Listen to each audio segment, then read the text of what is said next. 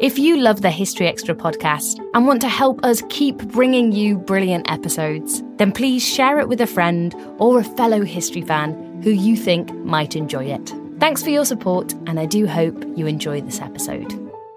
This Father's Day, the Home Depot has same-day delivery on the perfect gift to help Dad be everything he can be. Because your dad is more than just a dad. He's groundskeeper of the yard, the perfecter of the patio, and the cleaner of the clippings. Let the Home Depot help power Dad's doing with the convenience and gas-like power of Milwaukee cordless outdoor tools. Plus, get up to $150 off select Milwaukee tools. For everything Dad is, find the perfect gift at the Home Depot. How doers get more done. Order select and stock items by 4 p.m. subject to availability.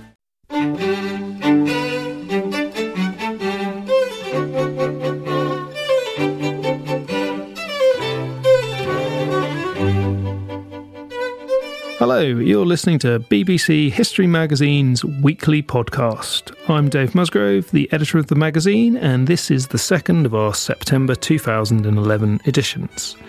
BBC History Magazine is on sale in all good newsagents and by subscription. Visit historyextra.com for more information, or follow us at twitter.com/historyextra or facebook.com/historyextra. Coming up, we have... Missionaries definitely felt themselves to be superior to indigenous people.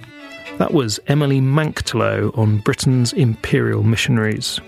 And Free Dairy Corner represents that side of Northern Ireland that did not see itself as British and yet contributes fundamentally to British history.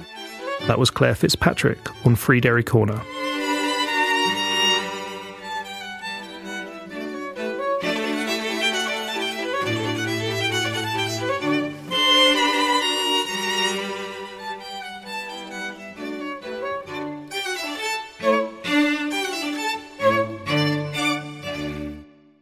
Our first interview this week is with Dr. Emily Manktlow of the University of Exeter.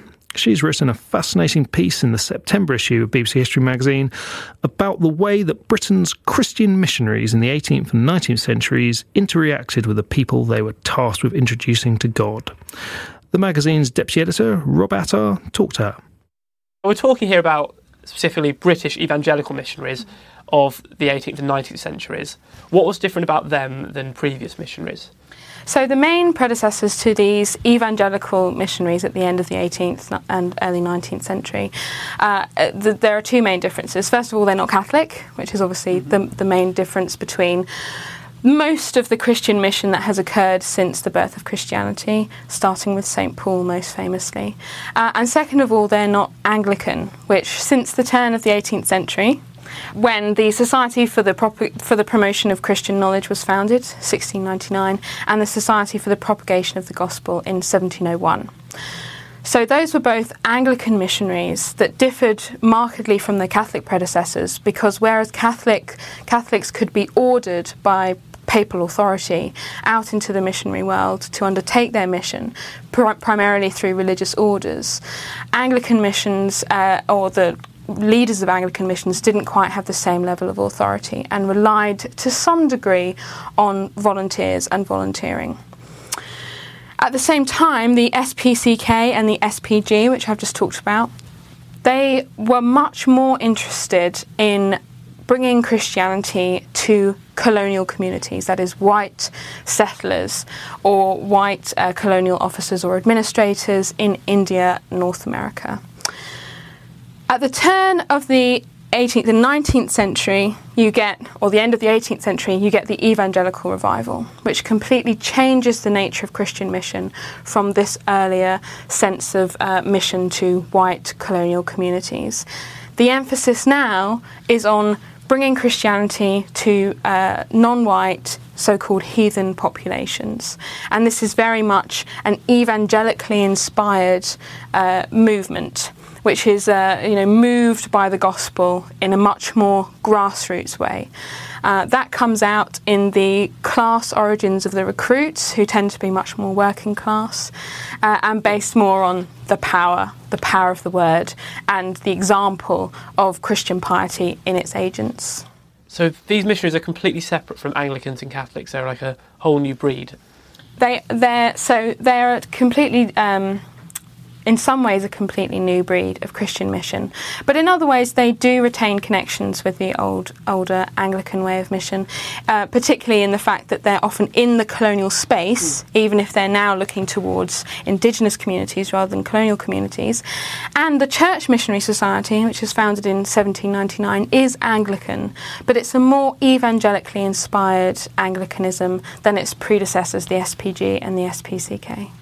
And so around this time, which we're talking about, kind of Georgian, Victorian time, are the majority of British missionaries these evangelical types? Yes, absolutely. There's something like 10,000 Christian missionaries dispatched by the various evangelical missionary societies across the course of the 19th century. And around 1,300 of them are sent by the London Missionary Society, which is who I talk about in the article. So when we have the traditional idea or stereotypical idea of a missionary of this period, it probably is an evangelical that we're thinking about. Absolutely, yes. So the stereotypical idea of an evangelical missionary is someone stuffed into a starched shirt and waistcoat in the middle of the African hinterland, boiling up in their ridiculously inappropriate clothing. No dancing, no drinking, very strict, very severe. That is, of course, a stereotype, but it is based on the British society's way of looking at evangelicals and nonconformist evangelicals in particular. And so how are these missions connected with the British Empire? Well, that is an incredibly contentious and fraught question, right. Which historians of Christian mission have been tussling with, since the 1970s, but really a question that was alive at the very time of the missions themselves. It essentially boils down, as historians always want to say, to definition and how you define imperialism. When you're thinking about imperialism as a series of institutions, structures, power relationships, missionaries had an incredibly tense relationship with those structures of British imperialism in the 19th century and 20th. They could sometimes be advocates for indigenous peoples against colonialism's creeping power structures into their everyday lives. They could sometimes find in imperialism an ally in their own objective, which of course was Christian conversion, but never quite so simple. It also was to do with so-called raising people up to Western civilization. Christian communities were often based on minorities within indigenous communities, and so were sometimes persecuted. So missionaries often turned to imperial authorities to protect their fledgling Christian communities. That's missionaries' relationship with the formal structures of imperialism, and there's definitely some change over time there as well. Obviously, as the empire becomes more powerful and becomes more structural, the relationship with missions also changes. Missions in themselves become more structural or more institutional as they move away from the peripatetic evangelist preaching in the wilderness towards the foundation of schools, hospitals, orphanages. Once that happens, they start to become, or can start to be seen as something of an arm of the state, in that the colonial state was notoriously unwilling to develop colonies and to plug the money into infrastructures that were needed. Missionaries could do that for free as far as the colonial state was concerned, as it was based on private charity and philanthropic giving in Britain. So, in other words, why build a colonial hospital when you have a mission hospital that will do the work for you? That's when the lines really start to blur between missionaries and imperial agents. Nonetheless, as I've described, that's a change over time. Yeah. If you start thinking about the British Empire as a cultural phenomenon that wants to change the everyday life of people, that wants to change the way they live, that wants to destroy or get rid of indigenous customs, particularly things like polygamy, then the line gets even more blurry, because missionaries were very much involved in that, what you might call the colonial project rather than imperial project, if we think of imperialism as infrastructures and institutions and colonialism as a cultural phenomenon. And so missionaries were very much implicated in this way of trying to change indigenous cultures into something that fitted their own ideals of Christian modernity. And did the empire facilitate them going to certain places? Was it easier for a British missionary to go to India, for example, than China or something, because of the imperial links with that? Yeah, Christian missions happen all over the globe in both imperial and non-imperial spaces. To some degree, there's a practical element to going to a colonial space. For example, there'll be ships already going there that you can go on. There'll be people already there that you can connect with. There might be a European community that you can become a part of that will just provide the basic things you need for building your mission station, from, literally bricks and mortar, up to the supplies, medicines, all those sorts of things that your mission station and institutions might need. However, in the early 19th century, imperial administrators and colonial administrators were not always keen to have missionaries around, particularly in India. So in fact, missionaries are outlawed from India until 1813, and then again in the 1830s, because it was believed that they would rile up the natives, to use a phrase that they would have used at the time. The theory was that intervention into indigenous culture and customs would only cause problems for British imperialism, which at this point is based mostly on trade and economic supremacy. As you have the calls for abolition of the slave trade happening, evangelicalism's cultural currency is on the rise, and particularly with the enfranchisement of the middle classes, who were more evangelical, if you like, than the upper classes, who were more established Anglican, who had a more established Anglican culture. As that happens, they start to lobby for entry to imperial places, such as India, famously. And the rules are gradually relaxed in 1813 and the 1830s so that missions can start going. So it's very mixed. It depends on the place. The Caribbean is another place where missionaries are seen as a problem. They're trying to Christianise the slaves. And once slaves become Christianised, it's almost impossible to continue to see them as property and not humans. Once you give them a soul, it's very difficult to keep them in the kind of slavery, abject slavery conditions that the colonial state is interested in keeping them in. So missionaries there, again, have a very difficult relationship with the colonial state, and some of them are expelled, some of them are even arrested when the slaves rebel. In 1823 in Demerara, for example, John Smith, who's a missionary with the London Missionary Society, was arrested for inciting rebellion and actually died in prison after being found guilty, although he was pardoned by the king, but he died before he found that out, unfortunately for him. So that's an interesting point then, that I suppose with missionaries, if they are Christianising people around the world, that must make it hard for the British Empire to feel like we rule over these people, we're their masters if they have the same faith, and if thereby in God's eyes they're equal. So that might in some way undermine the idea of empire. Yeah, it can do to some degree. I mean, hierarchy is baked into Christianity in some ways, so it's not necessarily a deal breaker. But you're absolutely right. Once you start allowing people to be three-dimensional human beings with a soul and a personal relationship to God, it can become more difficult to then subjugate them to the degree that some colonial states were interested in doing. Which is why missions had to be more universalist in their viewpoint. That is to say, they couldn't deal in the same biological racisms that the colonial state was able to deal in to justify their existence. That doesn't mean that missionaries were never racist, they often were, but fundamentally they had to believe that all peoples were equal, created equal by God, and able to achieve the same level of civilization and of Christianity relationship with God as anyone else.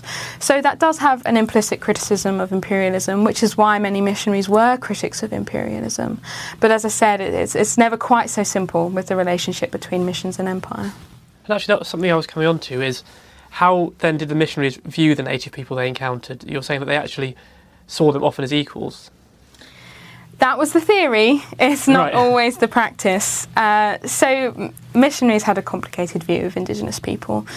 On the one hand, they had a more beneficial view of indigenous people who had never been exposed to Christianity than, for example, colonial settlers who were living a debauched life despite their knowledge of Christianity. So in other words, ignorance was bliss. If you knew about Christianity and had rejected it, that was a whole different sort of level of wrong, if you like, in the missionary mind. Nonetheless, missionaries definitely felt themselves to be superior to indigenous people, and as they went about so-called civilizing them, and in other words making them conform to Western standards of living, norms, behaviours, so-called civilization, they often still found ways of asserting their own superiority. So the most famous case of this is simply that in mission institutions, the white missionary was always in charge, and non-white or native assistants, native catechists were always considered to be, were always the well, exactly as I've just said, the assistants in that process. Very rarely the leaders, very rarely in charge. Missions were supposed to ultimately hand over authority to the local people and move on to somewhere new, to save some new souls somewhere else. But missionaries found it notoriously difficult to do that. They'd lived somewhere maybe their whole life, they'd invested in the community, the language, the culture. They had friends obviously there and family. And they didn't necessarily want to leave, and they didn't necessarily believe the people they had converted were good enough Christians for the mission to be left in their hands. Clearly, this was based on their sense of European superiority as well as their personal connection to the mission. And it was a problem in that it caused resentment, of course, and it stopped a form of indigenized Christianity evolving that would have probably been much more successful and integrated more fully into these local cultures and customs. And speaking about integration, something that is the main subject of your article is how some missionaries form relationships with the local people. How did that come about? So at the beginning of this evangelical missionary enterprise, at the end of the 18th century, there are a few different types of evangelical society emerging. One of them is the voluntarist evangelical nonconformist missionary society. The London Missionary Society and the Baptist Missionary Society are particular examples of that. The London Missionary Society, which this article that I've written is about, were very willing for their missionaries to intermarry into local communities. It was cheaper to start with because the missionaries weren't paid at this early point. It was easier, it was more practical. The idea was that they and their wives would have a whole brood of mixed-race children who would be taught both English and their indigenous language, who would be taught both indigenous culture and Western culture, and overarching all of this, the cohesive element would be Christianity. And then this strata of semi-native catechists, based on the family, would then spread Christianity from within the indigenous community itself. As I describe in the article, that harmonious vision, or that idealistic vision, couldn't last in the changing world that mission had entered at the end of the 18th century and the beginning of the 19th century, particularly in its interactions with the colonial cultures that were completely against any kind of racial integration of that level. While colonial settlers might have been happy to have indigenous mistresses, anything that disrupted the power relations between them and the people, so thought of as below them, was considered to be dangerous and had to be stamped out. And this idealistic vision of integration among missionary cultures couldn't quite survive within that climate. Most of these evangelical missionaries, were they single men then? At the beginning, for the London Missionary Society, absolutely. The first fleet of missionaries they sent out had 30 people. Only 6 of them were married and only 4 of them were ordained. So it was very much a mission based on single male artisan piety. They were called godly mechanics at the time. They were carpenters, weavers, tailors, things like that. Unmarried, so that they could marry into the local community, and unordained and just simply moved by the Spirit. And would this work on both genders? Had a single female missionary gone out there, would it have been tolerated for her to marry a local man? Absolutely not. Really? That was a totally different proposition. And of course that's based on both highly racialised and highly gendered discourses that were in existence at this time. There were no single female missionaries at this very early stage in the evangelical missionary enterprise. That was just something that couldn't be accommodated within evangelical culture and the codes of respectability that was such an important part of that culture. Gradually that changes. From around the 1830s, you start to get very small numbers of individual single female missionaries who go out, and from mid-century it starts to pick up speed, so that by the end of the century you have huge numbers of single female missionaries, and they create communities among themselves. They do a lot of visitation of indigenous households, of the sick. They're nurses, they're teachers, they're doctors even, as you get later into the century, and they're very important. But at this early stage, before they start really coming into the enterprise, the female element here are missionary wives. And missionary wives are also extremely important to mission. Once this ideal of integration has passed by about the 1820s, as I described in the article, the missionary wife, or more particularly the missionary couple, becomes the absolute foundation of evangelical mission, and the mission home becomes the bedrock institution of this endeavour. So after the early idea of the missionaries marrying local people had failed, from then on, the missionary society said, well, you have to go out as a man and wife. You can't go out as a single man because there could be bad consequences. Absolutely, yeah. So what I call pre-embarkation marriage becomes the absolute norm. And this is often a very pragmatic response to the needs of the mission field. So a male missionary signs up with the missionary society. 3 days before departure, he marries. 2 days before departure, he's ordained. Day of rest, if you like, and then off they go to their mission for the rest of their lives. Sometimes they came home for what was called furlough, but often they died in the field, and without wanting to put too fine a point on it, were happy to do so. That was their mission, to be in the field and to work for the gospel and for God. And there was something else that you mentioned in the article, was that one of the problems earlier with these single missionaries was that the women they were marrying weren't always Christians. They hadn't always managed to get them to convert, first of all, which meant that their marriages were not only mixed race, but also kind of mixed faith as well. Absolutely, and that was the problem. The LMS were very happy, as I've said, for their missionaries to marry Indigenous women, but they had to be converted. That was an absolute must. There was no way around that question, that issue, because, after all, it's the foundation of the whole process. The problem they came up against was that Indigenous people weren't necessarily interested in converting. And also the problem that you can't always convert people as quickly as they had rather optimistically envisaged. I think their absolute faith in the gospel blinded them to the sense in which these people weren't necessarily interested in their religion. They had their own customs and cultures. Why should they, band together with these slightly strange little white men who had arrived in their weird clothes and with strange customs and their strange obsession with this book, that didn't mean much to them after all. Once that problem arises, there's no way out of it, because unlike in the imperial world, missionaries can't just have informal sexual relationships with the Indigenous women. As I said, colonial administrators can do that as much as they like, but for a mission based on evangelicalism and the primacy of the Christian family, that's impossible. You can't do that. But of course, they've sent out these 26 young male missionaries into an environment that seemed to be peculiarly sexualized, for example, in the Pacific in particular.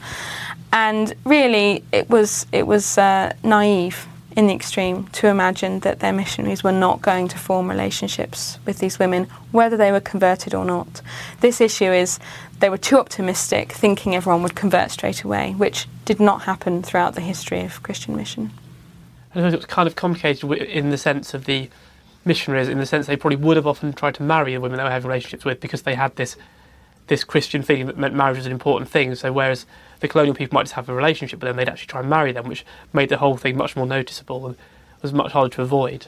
Absolutely. So the case in this article is of Thomas Lewis, who does exactly that. He genuinely seems to want to marry the woman that he has formed a partnership with, but he's not allowed to do so because she won't convert. So he marries her within his own mind, and he goes to live with her, and he wants to, he says he wants to abide faithfully by her.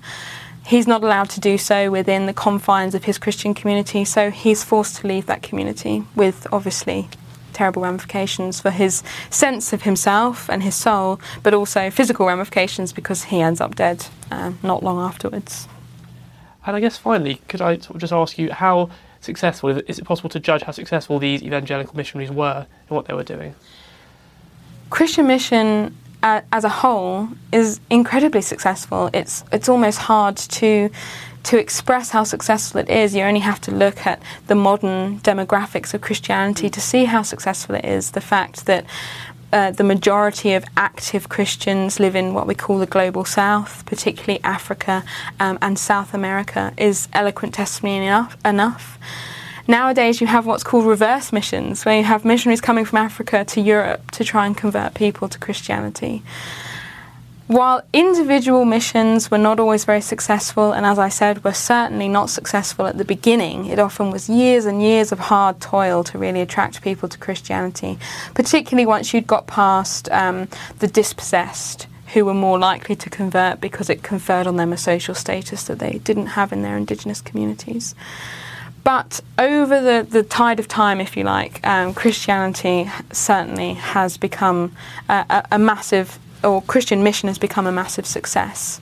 And probably if those first missionaries could look at the state of Christianity today, well, they would be appalled at the state it is in Europe, but very pleased, I think, with the state it is in Africa, South America and Asia. Even if it might be a little bit more free-flowing than they would perhaps have anticipated within their evangelical mindset. That was Emily Manktilo of the University of Exeter, and you can read her piece on the missionaries in the September issue of BBC History magazine. Next, we have an interview with Dr. Claire Fitzpatrick of Plymouth University. I asked her to nominate a site for the BBC History magazine's 100 Places That Made Britain project. The idea was that I asked 100 historians to each nominate one place that can still be visited today, which has particular significance in Britain's history. Dr. Fitzpatrick chose Free Derry Corner in the Bogside area of the city of Derry, Londonderry in Northern Ireland. This was an important place for the start of the Troubles in the late 1960s. Pressure mounted from Northern Ireland's Catholics during the 1960s for improved civil rights, and in 1969 tension focused in the Bogside, which had long been a mostly Catholic part of the city, situated outside of the 17th century city walls. The Free Derry slogan was painted on the gable end of a house, and in August of that year, the Battle of the Bogside took place. Violence escalated in Northern Ireland after that, and on 30th of January 1972, the Bogside was the site of Bloody Sunday. I recorded the interview with Dr. Fitzpatrick on 11th of August 2011, the day before the annual Apprentice Boys Parade in the city, during which some violence occurred. My first question to Dr. Fitzpatrick was, why nominate Free Derry Corner?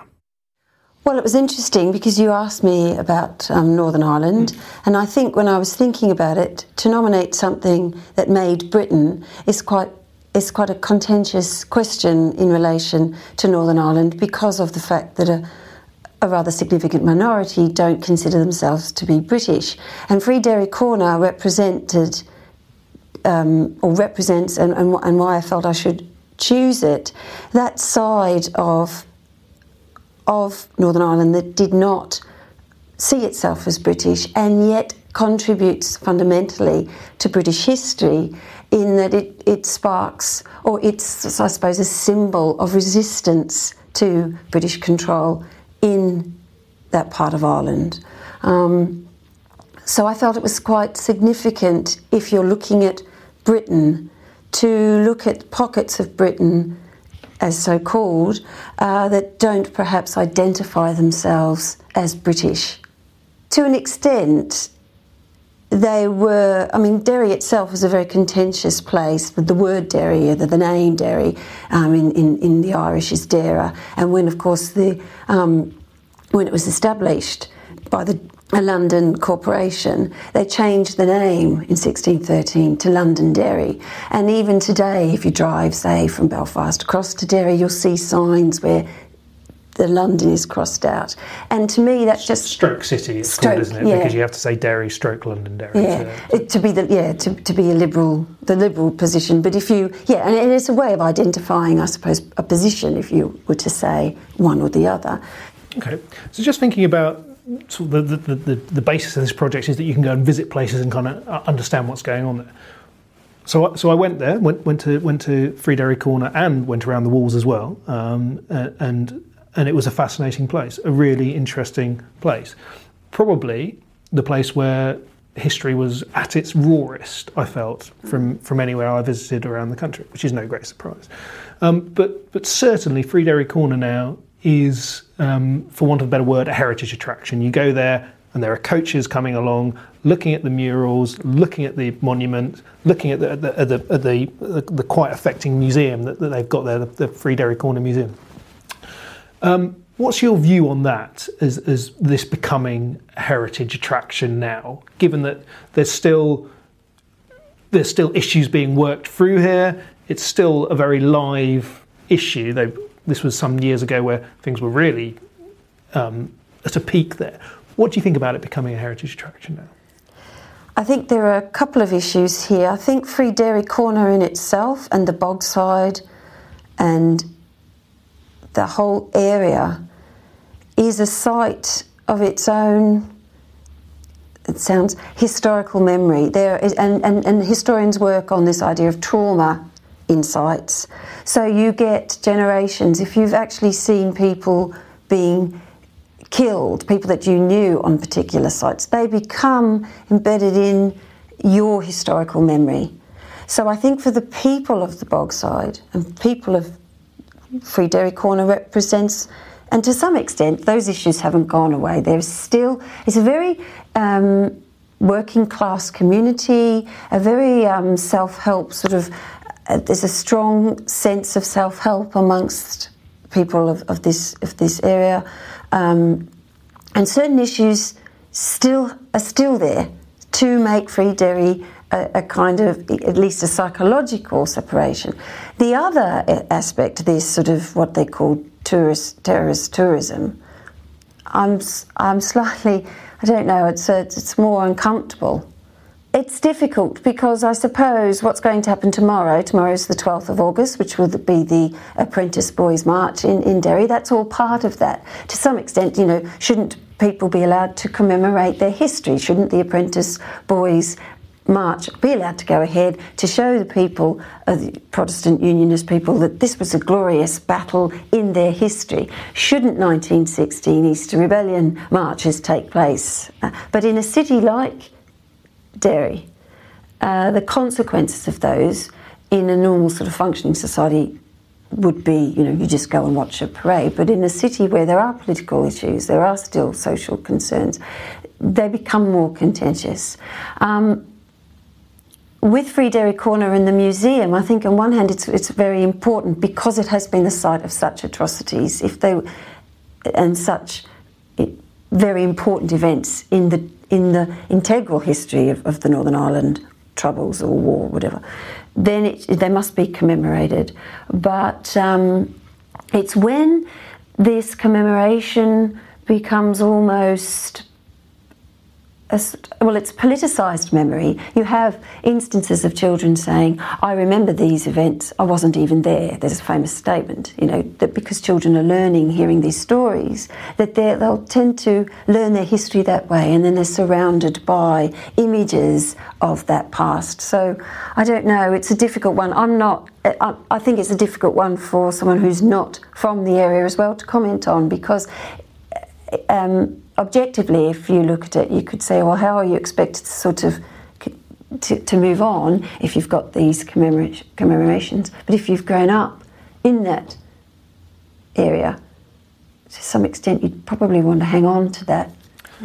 Last question. As a historian working on Irish history, it's such a contentious area. There's so many things that you could say that would cause offence and trouble. So how difficult is it to be a historian working that period? I mean, you don't have those same issues if you're a historian of the medieval period or anything like that. So what do you have to keep in mind when you're studying this period? It's interesting being an Australian. I'm obviously not Irish, so you have that detachment. You have to understand tradition and how tradition develops. I think it's actually more difficult to some extent in teaching Irish history, in teaching Irish history in an English or British university, to get across this difference of identity, the notions of Irishness, Britishness, which I think we grapple with in Britain anyway itself. You have to let the documents speak for themselves, obviously. And just I always call it historical sensitivity to some extent, to try and see how, operating in such contentious areas, you have to examine your own reactions to certain documents, to how you would feel. You have to examine yourself in context of that. But to have this I suppose, a historical sensitivity to both traditions, and not just both traditions, because actually there are many traditions within, particularly in the period, the area I work in, and to just try and look at how situations are created and people's involvement or reactions to those situations, I suppose. That's interesting. So you have to be much more introspective and self-examining as a historian than you would if you were, say, a historian of Rome or something like that. I don't know, though. Don't you think historians have to have historical sensitivity? I suppose, I just remember, I don't know if this is... I do remember when I was doing some oral interviews for work, and I remember it was an old trade union activist who said to me, they were hard, just be kind to us. There were hard times. I can remember, obviously you have to... or to tell our voice in a way that... and I suppose being a historian of Irish history of the modern period, you're limited as historians of the modern British period by files that are closed because people are still living, so you have to... So you're aware of that. The problem I find, being an historian of Ireland, is the historiographical debates overwhelm the history to some extent. I think when the Troubles began, there was too much introspection of historians to try and apologise for Republican atrocities or whatever, or Unionist atrocities, and revise the period of history that I actually work on in the context of the Troubles. And I'm uncomfortable with that in a way. I don't think, I don't think, if you're studying the 1920s, to some extent you should be concerned about what's happened in the Troubles, to see this sort of direct link between Irish republicanism, say the 1920s, to the 1980s. And I think that's a problem in Irish history, but I would imagine that's a problem in most historiographies.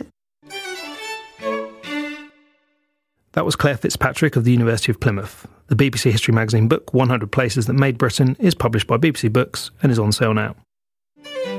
Do get in touch if you've got any comments on the podcast, particularly if you have any ideas on how we can improve it.